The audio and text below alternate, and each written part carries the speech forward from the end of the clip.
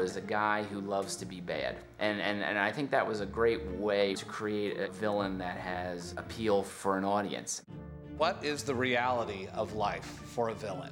You know, where does he get his money? Well, just like you and me, he has to go to a bank and get a loan. And where does he live? Well, he'll live in a neighborhood, but his house may not be exactly like all the other houses. And what's his relationship with his parents? Good luck with that. You take a villain, but then explore what the realities of his life would be. Some fella just stole a pyramid. They're saying he makes all other villains look lame. I think all of us, whether you're 6 or 66, have a mischievous side. We love the idea of just really embracing your dark side a little bit. We all want to be bad. We all wish we could, not wait in line for coffee, and so you wish you had a freeze ray and you could just freeze everybody and cut in the front of the line.